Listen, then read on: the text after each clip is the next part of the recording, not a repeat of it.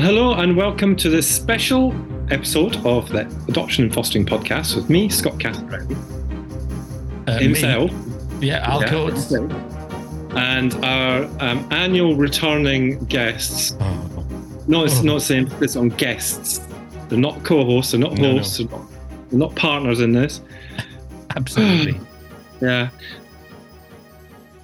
Paula and Tristan are here with us. Hi. Respective partners, husband, wife, whatever, I don't know, whoever they are. Yeah. Evening all. So we've got no plan, have we? No, we don't. Actually, I don't even know if we need to be here. Well, that could work. That could work on lots of levels. But we might need to listen to it before we put it out. That would be very important. Or shall we just leave it open to them and give them a roundup of what they've been up to since we last saw them? Would that be the easiest thing to do? Exactly. Yeah. Because in 30 seconds, yeah? Yeah. Sorry, that came out wrong. So who should we start with? Tris got lots of interesting things. Tris, you, if you cast your mind back to when you were young and happy this time last year, fresh-faced, golden flaxen hair, what have you been up to for the last year then? Come on, Tris, what's the world of adoption and fostering and FASD Island thing had in store for you this last year? Well, it's been a year of firsts for me, I guess. Really starting off the year doing something that I never in a million years thought I would do, which was to have to write and give a presentation to the Oireachtas, which is the Irish Parliament. Never done that before. Must admit it was a really challenging piece of work and had lots of kind of nerves on the day. Can I ask if Scott helped? He didn't help at all. Was he actively unhelpful? He was there. He was a page turner. And he helped to plug in the laptop so that the speech was in front of me. But I think that's a really important role. And also, I was there on the way. You were absolutely crapping yourself. He was sick on the morning through nerves. Yeah. So I think that I had to do the job of being there as a second. In command, keeping him right, keeping him, on task. So I think that's very unfair. But okay, whatever. Yeah, okay. But the presentation went down really well. Excellent. And the Minister for Disability was present, and we picked up a lot of really serious political inquiries about what we do and the services we provide. So that was really the highlight of the year. I have to say that was probably the biggest thing I've ever done.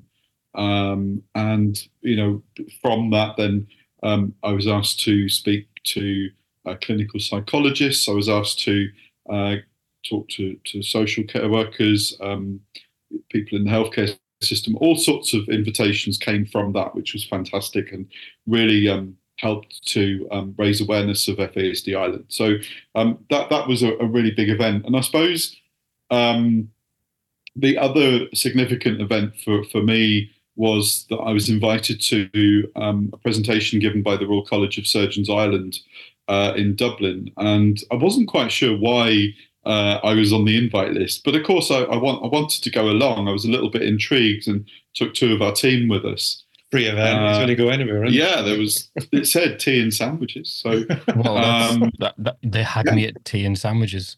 Exactly, and it was in a really nice place. And from that, I made a really good networking connection with Variety, the children's charity of Ireland, which probably listeners will know better as the Sunshine Bus people from years gone by. Yes. But they've renamed themselves as Variety, the children's charity. And we have built up a phenomenal relationship with Variety here in Ireland. And they are working really closely with us on both the Hidden Disability Sunflower and FASD Ireland and supporting literally everything we do at every possible opportunity. And, they had never really come across FASD, but having had conversations with them where we highlighted that there's 428 comorbid conditions. That really opened their eyes, because they said, as a charity, they look after children with all sorts of disabilities, and so FASD really fitted well with what they do, as did the Sunflower. So that was a significant relationship that formed this year. In home life, home life just youngest son. Bliss. Youngest son is just about doing his A-levels equivalent in the UK. It's called Leaving Cert here. I was in school today talking about how we best support him over the next 5 months. We're still having those conversations. So today was with the SENCO, the educational psychologist, the pastoral lead, and the deputy principal. So we're still having those conversations with school, even at the age of 17, and providing that support. And now it's all about points. And people might be wondering what I'm talking about when I say it's all about points. But in Ireland, the Leaving Cert, you do a number of exams and you get points for your result. And youngest son is applying to go to university in Galway, and he needs 369 points to get the course that he wants to do. Now, he's probably not likely to reach that level, but today we identified that there's a process called DARE, which is a Disability Access Route to Education, DARE, and that helps him with a number of extra points. There's also extra points because he has ACEs, Adverse Childhood Experience, and there's also extra points because he has been paid professionally to do some performing arts work. So we think that we've been able to gather about another 120 points to get him towards the score that he needs. So the rest is now in his hands for June, when he sits the exams all the way through the month of June. But it has taken the pressure off him a bit. Can I ask you a question? Because I was thinking, if we were talking about our children maybe 3 or 4 years ago, both of us as a couple, we'd probably be having really different conversations, wouldn't we? Yes. In terms of the kind of the impact of early adversity and behaviour, and us, how we managed the behaviour, how we were coping with the behaviour. So it, like, listening to you there feels really optimistic. There's a real sense of hope. I'm sure you have your moments. Yeah, and one of the pastoral lead today, he raised a point, and it's the fabulous saying that we always drive home to people we speak to in professional and home life, which is, take some time, look over your shoulder, see where you've come from. And he said, when he first arrived in the school 5 years ago, we weren't really sure how his education was going to go. We weren't sure if he was going to be able to sustain Irish high school education. He said, and here we are today talking about university. Yeah. And I said, well, I just want to trump that a little bit. I said, when we were first sitting down with social workers planning him coming home to live with us for the first time, the plan was that he was going to go to a special school and that he probably wouldn't be able to have a mainstream education at all. So when you look at the overall picture, he's come a million miles from where he was at the age of 7. So 10 years it's taken, and a lot of work for him, and he's really applied himself. I don't take away the effort he's put in himself. But with the right support and the right people around him, it's produced the success that he's currently still in school. We're still having that conversation about education. He still wants to be in school. In his own words, it's where he feels safe. And, we must pay attention to that. We have to have a plan B in case he doesn't get to go to university because of the results. But he feels safe in education. So today we talked about a plan B as well, and that's all well and good. But yeah, it's a huge leap forward in 10 years, and it's a massive amount of progress in the last 5 since he arrived in Ireland with us. That's really encouraging, isn't it? Because I think that I know, obviously I'm a friend, and we talk about stuff that isn't necessarily for public airing, but I know that there's been some pretty dark days along the path, and so you can take sort of a level of pride, can't you, when you take stock and go, oh, yeah, we weathered some storms, and You must be the pair of you. You must be really proud of him, and the rest of the family as well, because it's not your youngest. It's the rest. All of your children are doing okay, aren't they? Yeah, I have to say, I saw a post on LinkedIn tonight, and takes me back really thinking about looking on LinkedIn and seeing some of my children's work on there. But tonight, an aircraft was pulled out of a hangar at Shannon that had been resprayed into the new design of Brathens from Sweden, the Swedish airline. And middle son was responsible for that work. Now, he didn't paint it all himself, but he was responsible for all of the tech marks on it. So all of the writing that you see on the side of an aircraft, he did himself.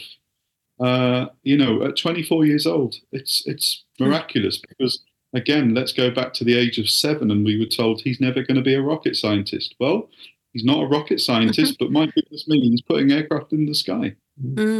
Yeah. So, middle son, little bit of success there, and it was on LinkedIn. Oldest son, well, as you know, we're grandparents, and I think that's probably personally the biggest achievement this year in our home lives, isn't it? Yeah. Is to realise that actually with adoption and fostering, you can go beyond just the children that are placed. We look back to when we first became parents, and it was all about, well, they'll leave home at 18 and that'll be it.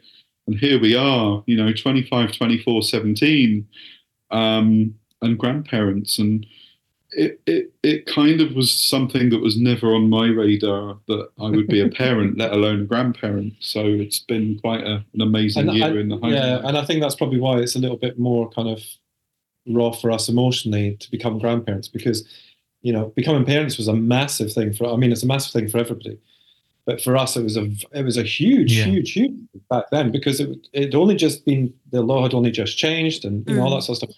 And now, God blimey, when you look at the figures of same-sex adoption on LGBT or whatever you call it, adoptions these days, a massive amount. I think it's 5 in 10 or 6 in 10 or something. Isn't it about 20%? Isn't it something? But it's huge. It's huge. I'm constantly being followed. I am the OG. Let's just put that out there. I am the OG gay adoption dad on all the social platforms. But I occasionally get followed by other people who've done it, and it's really like is OG old gay? No, that's original. The OG. Oh, but you get, because you're on there as at gay adoption dad, you get quite a lot of very unusual. Well, I do. Yes, he gets lots of inquiries about whether he'll be somebody's daddy. That's another story. But it's getting very hot in here. But I think that some of the ones that I do follow back, or if I'm not the sort of person just to follow people back because they follow me, kind of thing. I have to find something I'm interested in within the feed. But a lot of them, I'm not saying they take it for granted, but it's just something that's they've kind of grown up knowing that they could become parents if they wanted to. Whereas for us, that wasn't ever an option. Nobody knew that we would be able to do that through adoption. Some people do it through surrogacy, etc., etc. But yeah, so I think in terms of being a grandparent, that made it quite. It was more kind of emotional for us. Yeah, and forgive my ignorance, but is there sort of not that many gay adoptive or same-sex couples who are grandparents? Is it kind of are you sort of, charting new territory? I think we are. I think certainly in Ireland we're probably the only couple that have gone on to become grandparents through adoption. But I'm guessing, because the numbers were a little bit ahead of us in the UK at the time, there's probably a few in the UK. But again, it's not something that's widely publicised. No. And I think if you know people, don't you? Yeah. Not everybody's on social media. God, there used to be a time where I knew everybody on Twitter and everybody knew me on Twitter. And now, that's just gone to pot a little bit. But, I think, cutting back on the kind of social stuff that we used to do when the boys were younger, we don't kind of socialise with people that we may have socialised with when the boys were younger, because we don't, the boys and their friends who were adopted have kind of gone their own ways and all that sort of stuff. And, I don't know. I've always said that, though, we were never in the LGBTQIA support group thing, because I prefer to be just part of a group of people rather than a minority of people kind of thing. So I don't know if I'm using the right words, but you can use whatever words you want. Exactly. Yeah. So I think that was that was definitely an event, or the event of you. Yeah, I mean, she was born at 4:58. 4:48. See our faculties. She was born at 4:48 in the morning. I was on a plane at 7:50, and I landed at 9:05 and held her in my arms at 2:00 the same day. So it wasn't even 12 hours old by the time I got to hold her, and it was a marvelous thing to be able to do. And Scott was already in the UK when she was born, but he was waiting down in London to meet me. So we were both there to hold her at the earliest opportunity, to be fair, and it was just amazing that we were able to take advantage of transport links to do that, and the timing was just perfect. So it was really, really good. Yeah. And when I think back to COVID, when we couldn't travel anywhere, I mean, if that had happened during COVID, I don't know how we would have felt, because we wouldn't have been able to just jump on a plane and go. And I think it's very easy to forget the restrictions and all the kind of the different life that we had to lead through that. But I will say that it's quite amusing when I think back on it, actually. And that day, arriving at the hospital and meeting our son Fraser, who is the father of our little granddaughter, and how nonplussed he was by it. But I think that, again, it goes back to this this kind of wall that's put up so that we're not, we don't see that emotion kind of thing. But when he was the one that cut the cord, and he was in absolute floods of tears when he was doing that. So we're told. But I think that even when it comes down to new life coming into the world, I think it just proves that we don't always see that emotion either. And he loves her to bits, obviously, and we've seen him grow in confidence. Like the first couple of days when he was holding her, she was like this little china doll, because he'd never held a baby before. So when he was holding her, you could tell he was very tentative and very kind of wary and stuff like that. And now he's like, he's not slinging her around by her ankles, but he kind of just goes in, scoops her up, and he's away with her kind of thing. And she knows him, and she knows his voice, and she knows when he comes in and all that sort of stuff. And it's a beautiful thing to see, absolutely beautiful, gorgeous thing to see, especially because we've never had a baby now. So yeah, wonderful, excellent stuff. It's really positive. To kind of hear that story for other people out there, for adopters, that maybe have the loss of baby, and think actually, there is hope, and I think that it's a really, really good, it's a good story, it's a good outcome.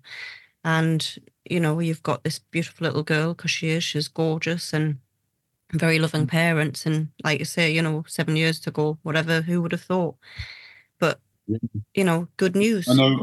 I know one person with regrets. That's my bank manager, because it's costing us a fortune.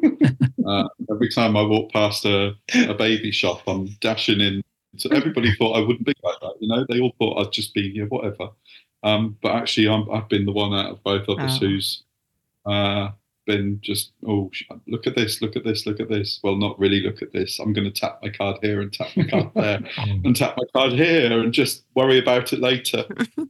So what are you called then? Are you granddad? Are you Grumps? Well, as a joke, I mean, jokingly, it is a joke, isn't it? Yeah. But allegedly, it was a joke. They called me Grumpy. Yeah. So he's Grumps, but I'll give Lorna her due, who is Fraser's girlfriend and April's mum.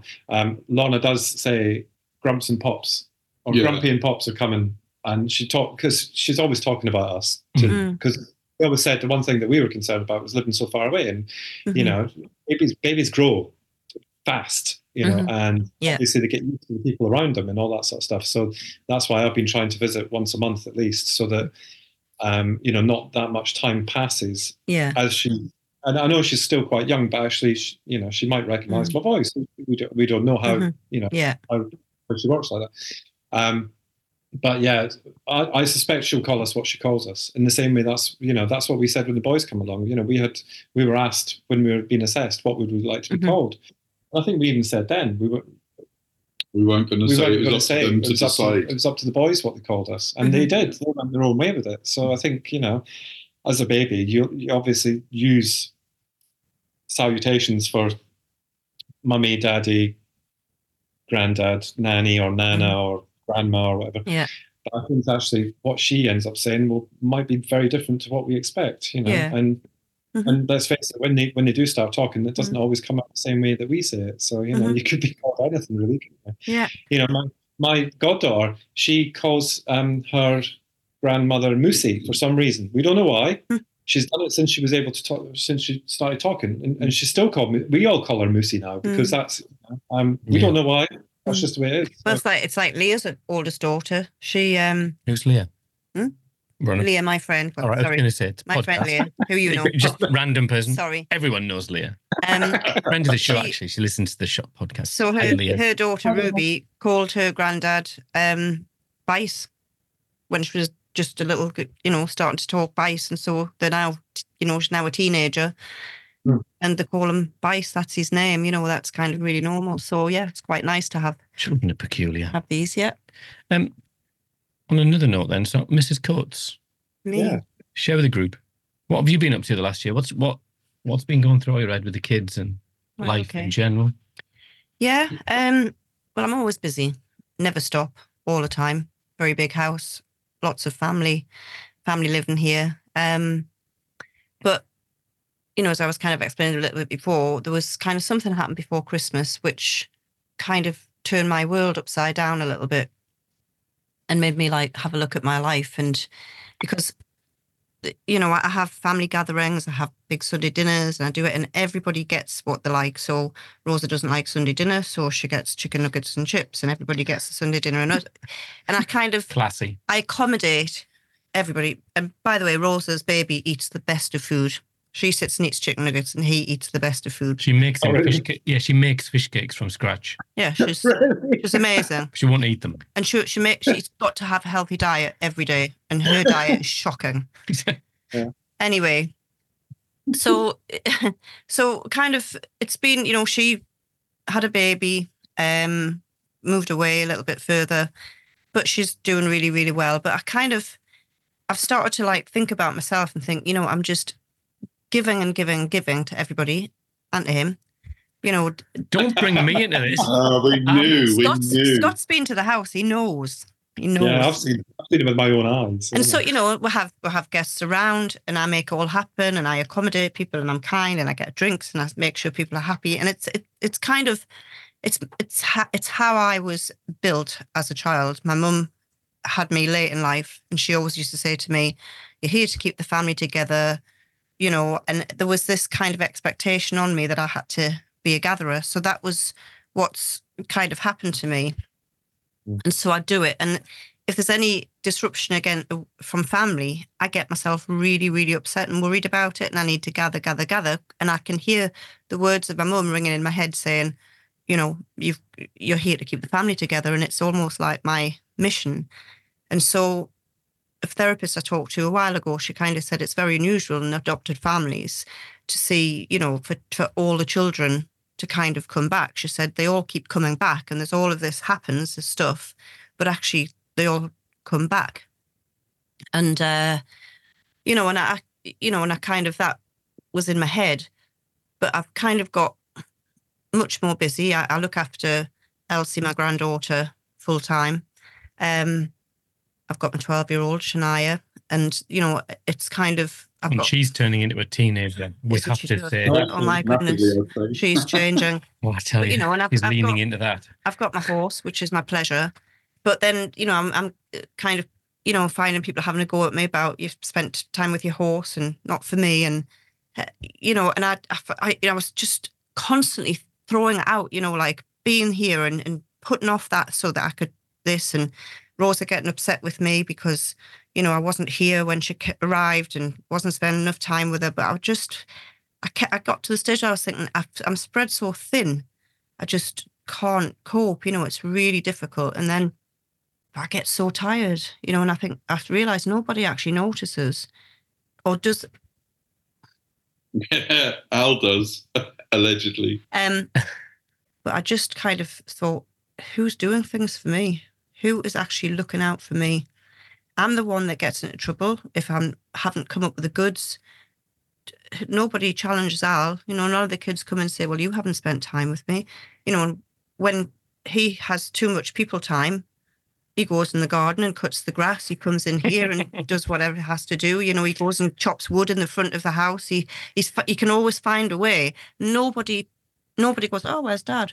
And I just kind of, hold on a minute. I've just got to draw a line here. I can't keep living like this, because it's because I've given and given and given so much. It's expected. And so nobody kind of says, oh, I sat with Rosa one day and I just said, look, and I explained to her, I said, I'm 62. And I said, I love seeing it. And I love you coming with Isaiah, really proud, very proud of you. But you've got to understand that I've got a horse. And if you arrive on a Saturday, I'm not going to be there until tea time. That's my day. Rosa got it. She totally got it. And she literally shifted in that moment.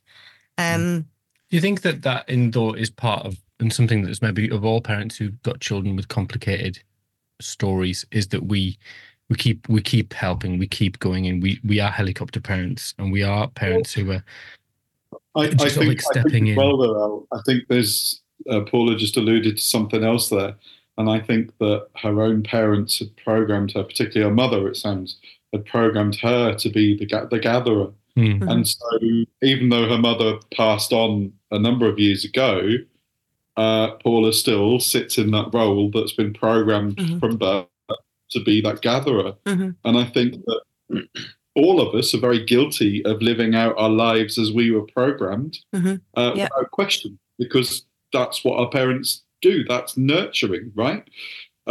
So I think to me, listening to you, there's that element of, you've recognized now that you need to change, and that programming is no longer fit for purpose for you at this point in your life. But also, like Al just said, we are, as parents who've suddenly got children in our lives that have been exposed to all sorts of situations that have that kind of adverse experience. We are helicopter parents, as he said. We fly in, we make good, and then we step back and let it roll out. So I think there's two things there that you've identified. Yeah, I mean, yes, because I still will be the parent who is there, the helicopter parent, and look after them. I still want them all to come, and I still want the big family gatherings on a Sunday and all of that, but I'm not chasing it anymore. And if they want to come, they can, the kids that don't live with us can come 7 days a week if they want. They're very welcome. The door's open. The door's always open. I don't want to have to make appointments to see them, but we're here for them. Yeah, and I think you've hit another really valid point, that we talk a lot to parents of older children in our daytime work, and there is this thing about we all parent our children how we were parented ourselves. So we learned the art of parenting from our own parents. We do. And that's the style of parenting that we all grew up with and that we all then pass on. Yeah. But there comes a point when our children reach adulthood, and for care experienced children, that's a little bit older, because they tend to have that lower developmental age to their chronological age. But eventually we have to change our parenting style so that we're now parenting adults. And that's something that none of us of our age group will have experience of, because when we were 18, 19, we all left home pretty much. In that generation, we all left home. So our parents, and my mum loves to give me advice on how to parent my children, but she actually stopped parenting me at 17 when I left home. So as an adult, my mum never had to parent me in the house. She never had to go behind me because I've moved out and left home. Yeah. So now in the 2023, 2024, where we are now, we've got lots and lots of young adults living at home, partly because we're in financial crisis across the world, but also with the care experience community, they are going to be at home later in life. Yeah. And so there's nobody out there currently that is advising how do you parent an adult? Mm-hmm. Yeah. Something that we all learn as we go. We all make lots of mistakes. We all get it wrong. And the worst thing is, because we all want to be really good parents, we beat ourselves up for it. And we have to stop doing that. I find it so hard because I literally the day I did my GCSEs and I had a job to start. I got my GCSEs on like the 31st of August. I started a job on the 5th of September. And my parents, it wasn't that they kicked me out the nest. It was literally that they just sort of like, they just started to treat me like an adult. It wasn't like this act of cruelty. It was like, oh, well, you've got your own money now and get on with you manage it and you get on with your life. And I think that I have just so struggled to really, I think my children need me to be much more involved than that. And it's like oil and water. I just feel that I'm overstepping this mark and it feels like it feels like an invasion of privacy to kind of, I'll say, I will say, are you all right? And I'll go, yes. And I think that's not my job. Yeah, that's not, I feel really intrusive or I'm stepping over a line to then go and say, well, are you okay? How's you doing with your money and how you doing with your job and how you doing or whatever it is. Really, I've really struggled as they've gone into adulthood to. I think it's interesting in terms of what kind of roles you take on as well as parents of adults. So as an example, even now, so the boys will come to me for the emotional nurturing piece, and then if there's any problems, they'll always go to Tris. Financial, or they've got a bill that they don't know what, anything like that. Or the cops are at the door, or the police are at the door, or something like that. Yeah, wiring a house, that sort of thing. Exactly, and I think that's proof of kind of their upbringing of what they saw us doing for them as parents. But it's also hard because I very much I'm quite blasé now, because I say, look, if he doesn't answer, I'm not taking up your point, Paula, but it's a similar point.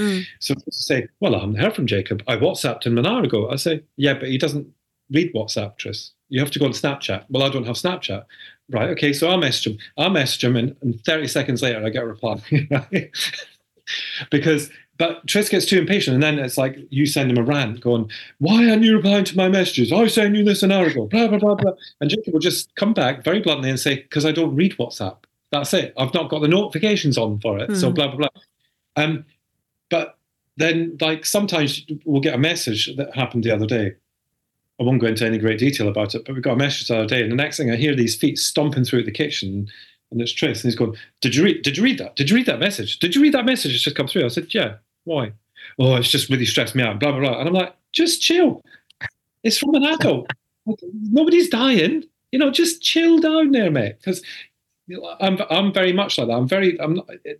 Of course, if somebody was in trouble or in pain or, had hurt themselves, of course I'm going to run to them. That's not what I'm getting at. But I tend to now not get so stressed over things like that. However, like Paula, I will do that thing of the gathering thing. So, I now kind of accept that one of our children will never be with us at Christmas because we live in a different country, and he doesn't get the same time off that we get. It's far too expensive for us to come over as a family to spend time with him, all that sort of stuff. So I'm constantly looking at when's the opportunity for us all to get together. But then there's the other side of that is sorting out the little niggles between them all and trying to be the fixer of that. And then the other thing as well is, we've got a 24-year-old who still doesn't know what a bloody washing machine is. And, yeah, I'm going to do that. Yeah, I'm going to clean out my car. When are you going to... This is the cracking one, just for Christmas. Yeah, I'm going to get my car valeted. Oh, are you? Because you've had it for 2 years and it's never been cleaned once. So, good luck with that. And I said to him, you do know that your niece is coming over in February. I said, and, you're taking time off. So therefore, you can actually take them out for the day. And she's not going in my car. I'm not being responsible for driving a baby around in a car. And I'm like, well, we're not going to be doing it either, because we're going to be at work for the majority of the time. We're going to have some time off, obviously. But it's that kind of thing, and you just think, you fit into these roles of what people expect. And I think for us, as two men as well, I think that they balance it out between the two of us. So we're not one and we're not the other. Do you know what I mean? Yeah. So if they weren't getting attention from us, it would be from both of us. Attention, not just from one of us. Do you know what I mean? Yeah. And the other thing as well is that, Al doesn't really immerse himself with people. And I've seen that because I've been there, he's very much, he'd rather sit in his little man cave and potter away, and duck out and say hi, and like the life and soul is here for 10 minutes and then, disappears. I've been at yours when I was gone for a little disco nap. He's had half an hour. I think we're thinking, has he gone? I remember that. I went up for a sleep halfway through a party. And I thought, has he gone for a poo or what is he doing? I don't know. But and that's the difference, whereas Tris would do that. Tris would just nip off. He would actually say to me, he'd whisper to me, he'd just say, right, I'm going to bed. And he has done that. He's just gone to bed. And we've not seen him the rest of the night. And I just have to make up an excuse and say, he wasn't feeling well or something like that. So I think that I'm not diminishing what you've gone through, Paula, because I know it has been difficult. But I think, as parents of adults as well, you don't know where that line is. Sometimes it takes what you've just gone through for you to pull yourself back and go, actually, do you know what? I'm not doing this for me anymore. I'm doing it for everybody else. So I need to start looking at me. Yeah. And you know what? I've been at yours when you've had to go and do the horse, when you picked me up from the airport, as an example, and you said, I'm really sorry, but I've got to go and do the horse. And I'm like, you've done me the favour of coming and pick me up from the airport. Why would you be sorry about having to go and do something that's part of your life? Yeah. I mean, it's my thing, and so it kind of, it's got to the stage now where, we live in a huge house, and which we've lived in 2 huge houses, and it's been great and it's been right. This house was a 10-year plan because it was when we're having difficulties, with our teenager, and kind of came here out in the sticks to kind of get away, and it served its purpose. It's not been a happy home, because we have had lots of sad things happened in this house, and lots of happy things, but it's not my heart house. The last house was very much a heart house, but this one has been kind of bricks and mortar and kept us clean and dry and warm, but not warm, or dry. But, actually clean. But the kind of situation that happened just before Christmas pushed me, and I just sat with Al and I said, we need to sell the house. We need to downsize. And it's the first time we've talked about it, but it just, both of us, it was like, yeah, this is absolutely... Email the podcast. And it's funny because I get, when I sell a car, I feel almost sad for the car as if I've let it down. And so, but I don't. And it's true, I do. I feel really bad. But anyway, that's just me. But, the house, I've got the stage now where, we've decorated it lovely. We've done lots of lovely things to it and it's great and I love it. But I feel cut off emotionally from it. And we're very, very limited what we can buy because we've got Anne, who's obviously in the wheelchair, who needs downstairs accommodation, lots of room because she crashes into everything, even in our huge house. She needs downstairs showers. So, we'll have very specific needs. We want to stay local for Shania to be able to be a teenager in a high school with mates on a doorstep that she can walk to, because here she can't do it. What could possibly go wrong? But I think there's the bigger picture about us kind of resetting our relationship with our children, because we're in a house now where they all can come back and like physically come back. With the next house, we'll have a spare room, but we don't have room for you all, so that you are on your own now. The safety net is getting smaller and smaller and smaller. Yeah. It's funny because it's like because they suddenly started to discuss, like the other day it was when Christmas Day, where will I be able to sit with my presents? Because they've all got a space in our living room. They all have like grandma's is there and this is her, and Rose is like, where will my place be? And then Kirsty was saying something about overnight and waking up in the morning, and I went, you'll be in your own place. She went, all right, okay. So maybe you can invite us to your house. And it's funny because suddenly the gatherings are important. They know they are, and it's almost like, right, okay, this safety thing as just going, but it needs to. But we will always be there, to, to kind of help them, support them. Of course we will, as parents. They need us. There comes a time, Paula, where you need to pass the baton on, so that they're doing the Christmas Day, being invited round. And how old do you have to be to pass that baton on? You know. I had a message off one of my children this week, Scott, which you'll find very interesting. She said, "Dad, do you have any spare or old podcasting stuff?" I said, "What sort of stuff do you mean?" And she went, "Like mics and that." And I went, "Might do." And she went, "Because I'm starting a podcast." Guess which child it is. I wonder. Does it begin with an R by chance? Begin with an R. Well, a lot of our children begin with an R, so half of them begin with an R. But yes, it's that one. That one. I don't know which one that is. Yeah. But relationships change. I think there's real hope. We got a Christmas card and a gift off Rhiannon this year, which is lovely. You said her name there. I did say her name there, but she is who she is. She gave me a ring and she said, "I've got some presents. When can I drop them off?" She has never ever bought us a gift, ever. And I mean, she's got a partner now, so obviously. Yeah. So, but the thing is, that life goes on, and you kind of think that you can get to such dark places, and it's not the end. It's not over till it's over. That's what I was just going to say. I mean, I know that, like with Fraser as an example, we had a very strange relationship with him as he went into his adult years, because he saw himself as an adult. As soon as he turned 18, he was like, "Right, I'm an adult now. I can do what I like." Yeah. What he didn't realise was we still had a 7-year-old in the house. So for him to come in steaming drunk at 3 a.m, and Fraser isn't the quietest when he's sober, never mind when he's drunk. That kind of thing, we had to say to him, "Look, it's not that we're putting a curfew on you, but you need to be in at a certain time before we lock the door." And our relationship with him did get quite strained, didn't it? And he decided that he was moving out. I put a bale of hay in the shed, so he'd sleep on that. We had chickens. We had chickens. we had straw and stuff in the shed, and there was never locked. No, I'm just telling you the real story, not yours version of it. I like my story. We did. We also locked front door if he wasn't in, because we told him we would. He didn't have a key because he was at a point in his life where he lost endless wallets, endless keys, and he would sleep in the shed. And he would come in with straw hanging out his arse, and all that sort of stuff. And it's quite funny.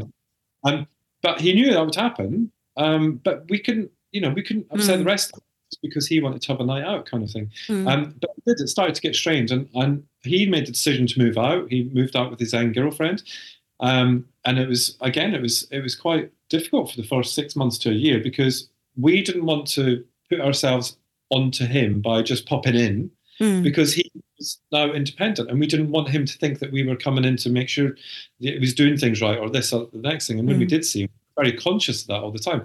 But actually, what it ended up being was the partner that he was with at the time, she was putting restrictions on him that made us feel like we couldn't just pop in as well. Whereas now, obviously, there's distance between us. So that helps, because actually when we see him, we enjoy his company. We think he enjoys ours. We don't know. But we know there's an end game. We know that we're coming away, and so it's not intense. And that's important. Yeah. Whereas, Brandon's still living with us. He's gotten, as far as we're aware anyway, he's got no intentions of going anywhere. He did move out for a little while, but he came back. And he's no hassle. He contributes financially to the house. I'll do his laundry for him because he won't otherwise, because he's not that organised. He does make sure that no food ever goes out of date. Yeah, exactly.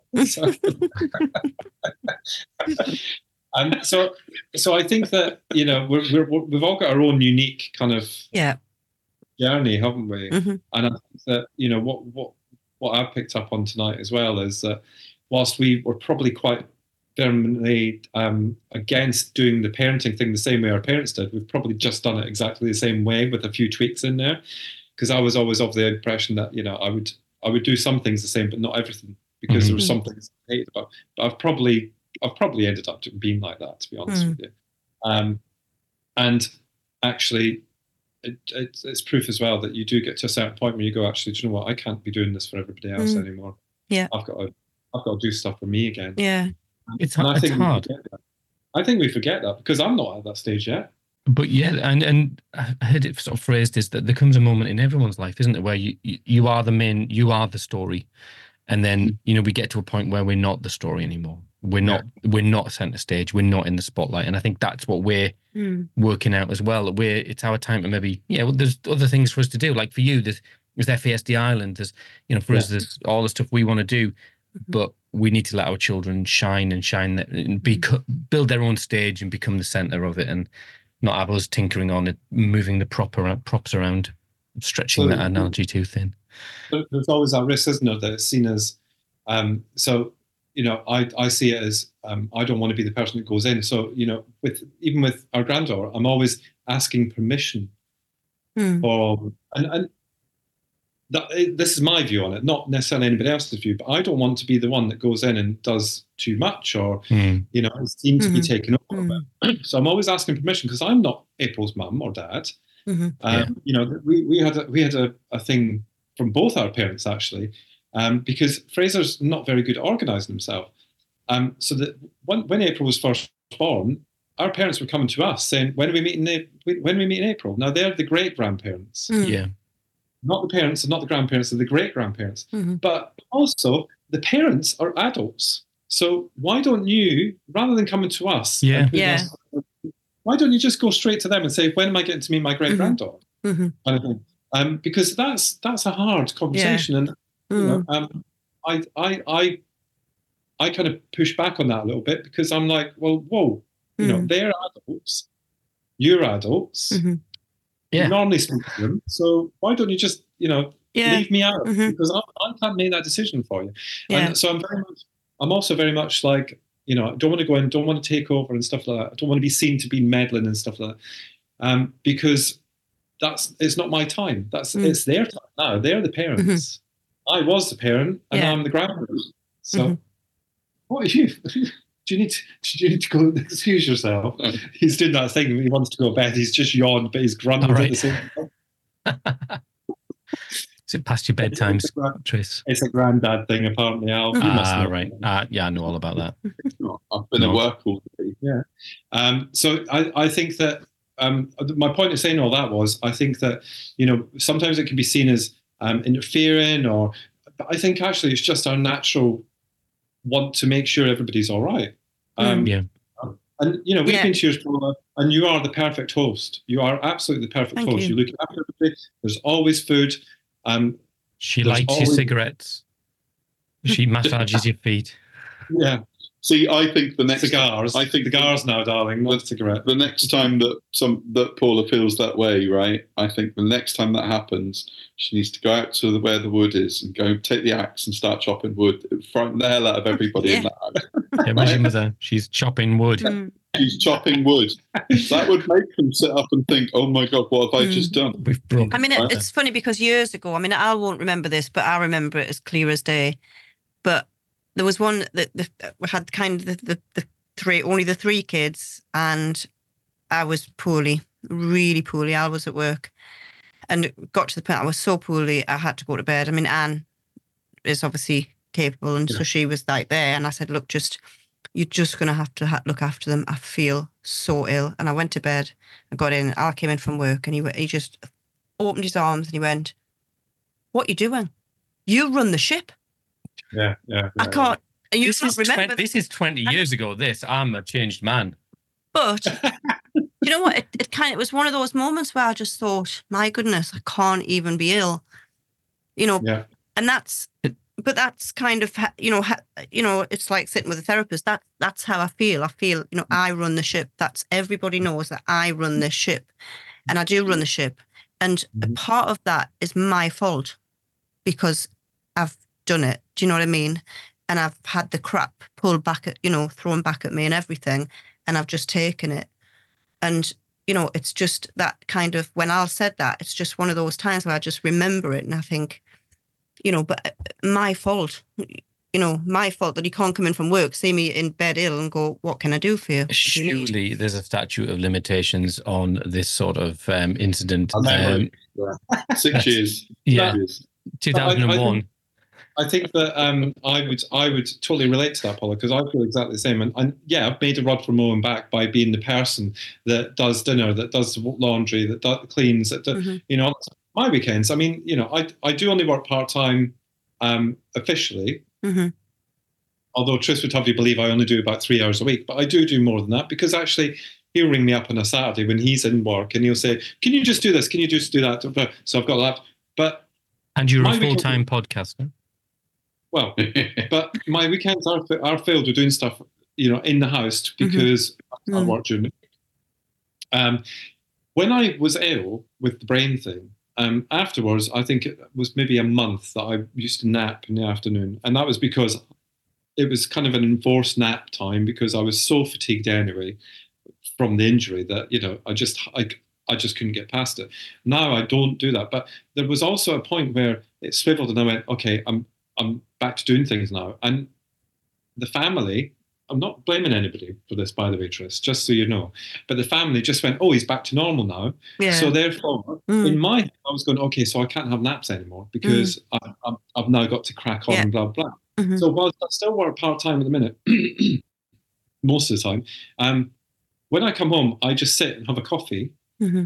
But if I was to shut my eyes, I would panic straight away. I would be like, oh, I can't, I'm not, it's my own mental state that's doing it. I know that. But I think that we do tend to do that to ourselves as well, because we know there's an expectation on us. Mm-hmm. And it's not that Tris would come in and go, why are you asleep? Or why are you napping? Because he doesn't. I'm in bed by 10 every night. I mean, he's in bed by 10 every night. Every night, without fail. Even on holiday, I go to bed at 10 o'clock. I don't know if I told this story in the podcast after our cruise, Al, but on the cruise, we took part in the equivalent of Mr. and Mrs. on board. It's called Love and Marriage. And one of the questions was, there's a parrot in your room. What is the last thing that parrot says when you turn out the light? So meaning, what is the last thing that's said in your room that the parrot hears every night? And Tris went, he did the snoring noise. And I said, when asked the question, because he was the one that was asked it originally and I was in the soundproof booth thing, and I came out and I went, where have you been? That was my response to it, because I don't go to bed at 10 o'clock. I go to bed at midnight, let's say. And every night, if Tris is awake or he stirs or I've made a noise or whatever, where have you been? Well, where the hell do you think I've been? I've been downstairs watching telly. But because we're on the cruise... I get it. Al says to me, he always goes, what time did you go to bed last night? I said, I don't know. I was tired. I was tired and I came to bed. I didn't need to look at the clock. And he's like all these years of marriage and he still says, what time did you come to bed last night? I don't know. I don't know. After 20-odd, 30-odd years, they would get that actually... We're night owls. Yeah. They're not. They're over it. You're not going to change just because you say what. Absolutely. On the cruise, because they have the LGBTQ nights. So every night at 10 o'clock, all the gays and the lesbians and transgender and all that, they all meet up in the same place and we have drinks and stuff like that. And it's a really lovely social event. It just brings people together. But after that's finished, we go up to club. You do. But Tris goes to bed. Yeah. So some of and of course there was a time change on the cruise as well. So like, because you were gradually going over the Atlantic, so it was changing an hour every night.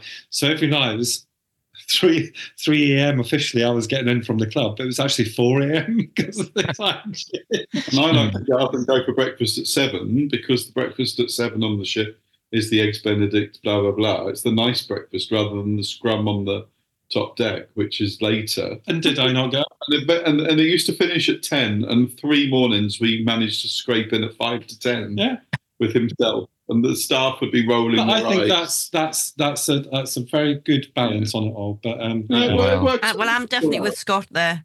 I'm that one. I'm so glad I'm never going on a cruise with you three. I would like to go on a cruise. I would like to go on a cruise with you. Definitely. You need to get Leah to agree to go on a cruise with you, Paula, and then the 4 of us can go on a cruise. We love it. We love it. Well, I'm off to Australia soon. I know, yeah. That's your highlight for next year, I guess. Yeah. Well, I'm conscious that we've done our hour. We've done our hour. Who's going to be the gatherer when you're in Australia? That's my question.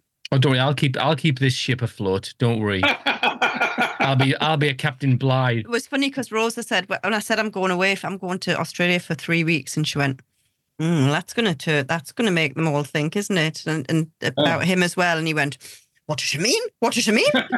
I find it deeply insulting. There was a time I can cook tea for like 9 people. Like I'm a fully functioning adult. And a friend of ours was like, she would say, I cook tea for 6 people tonight. And I was going, I do 9 people. I can do it. Honestly, it'll be a tight ship. It'll be pot noodles for Sunday dinner. Sure. You can have any choice you want. So if I'm out till say 6, 7 o'clock, I come in, and what I'm greeted with is 3 dogs running around my feet, 3 cats sitting, looking at me like this. I say, did you feed the cats? No, I haven't fed the cats. Did you feed the dogs? No.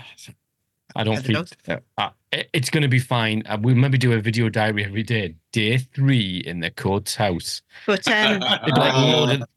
Lord of the Flies. I think I'm not kind of worried about the family. It is the animals because you've got cats, right? I've got 3 cats with 3 different needs. They've all got special needs, and so one needs lifted up to be fed, and feeds like about 10 times a day, tiny bits. The other one, and so he'll go, I'm not bothered. There's the food there.